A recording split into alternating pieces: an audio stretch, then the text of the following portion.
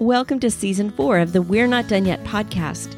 In this special season, we are going to have 30 straight daily episodes, and we are going to focus on our identity in Jesus.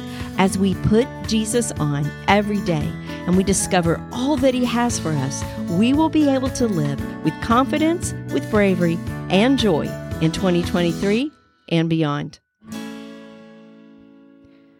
Hey, I'm so glad you could be here. My name is Susan Macias, and I am sharing through my book, Putting Jesus On, and talking about who we are in Jesus. That is our identity that we need to live in every day. And we are on day 5 today of this 31-day devotional. I am saved. My old identity, I am burdened with the weight and stains of unforgiven sin. My new identity in Jesus, I am saved from the penalty I deserve and walk in forgiveness with Jesus. Day 5, I am saved. As a teenager, I faithfully attended church and attempted to do the right thing. I wanted to be good. I knew that Jesus died for my sins, but my confidence in that being enough came long and slow.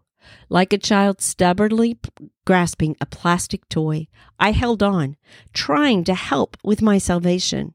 My loving Savior, not wanting me to have trash when He offered treasure, slowly unfolded my hand.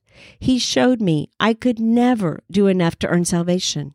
He revealed He had already done everything required. He released me from the burden of earning His love. He ushered me into freedom that only His forgiveness offers.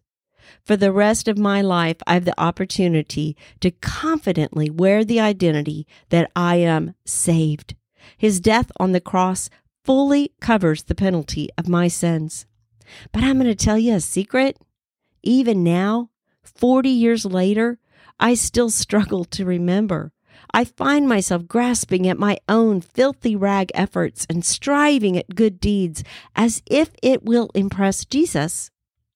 The enemy taunts me with my failures and asks how, if I really love Jesus, could I still sin so much? I've never moved past needing to actively put Jesus on. I must daily envelop myself in His covering that fully pays for every sin and saves me. When you sin, you might hear the enemy mock you and question whether you are really saved. That's scary. When that happens, repeat Titus 3:5 out loud.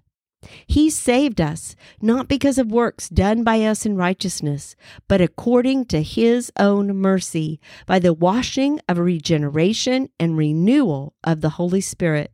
Truth from the Word shuts Satan's mouth every time. What happens when we intentionally wear the identity of saved? We're not burdened with deeds and sacrifices to try and earn God's love. We quickly run to Him when we stumble and sin or don't do what we ought. We rest in Jesus' all-sufficient blood. Confident in Jesus' work, we become free to respond in love, not effort. We're saved from the penalty of our sin, and we're saved from walking in sin's burden. We don't need to carry around our lifetime of mistakes. Instead, we lay them at the cross and wrap saved around our weary shoulders. What a glorious identity. So here's some scripture to put on to remember our identity as being saved. Because salvation is our greatest gift, it is a prime target of the enemy. We must put on truth to walk confidently in the identity of saved.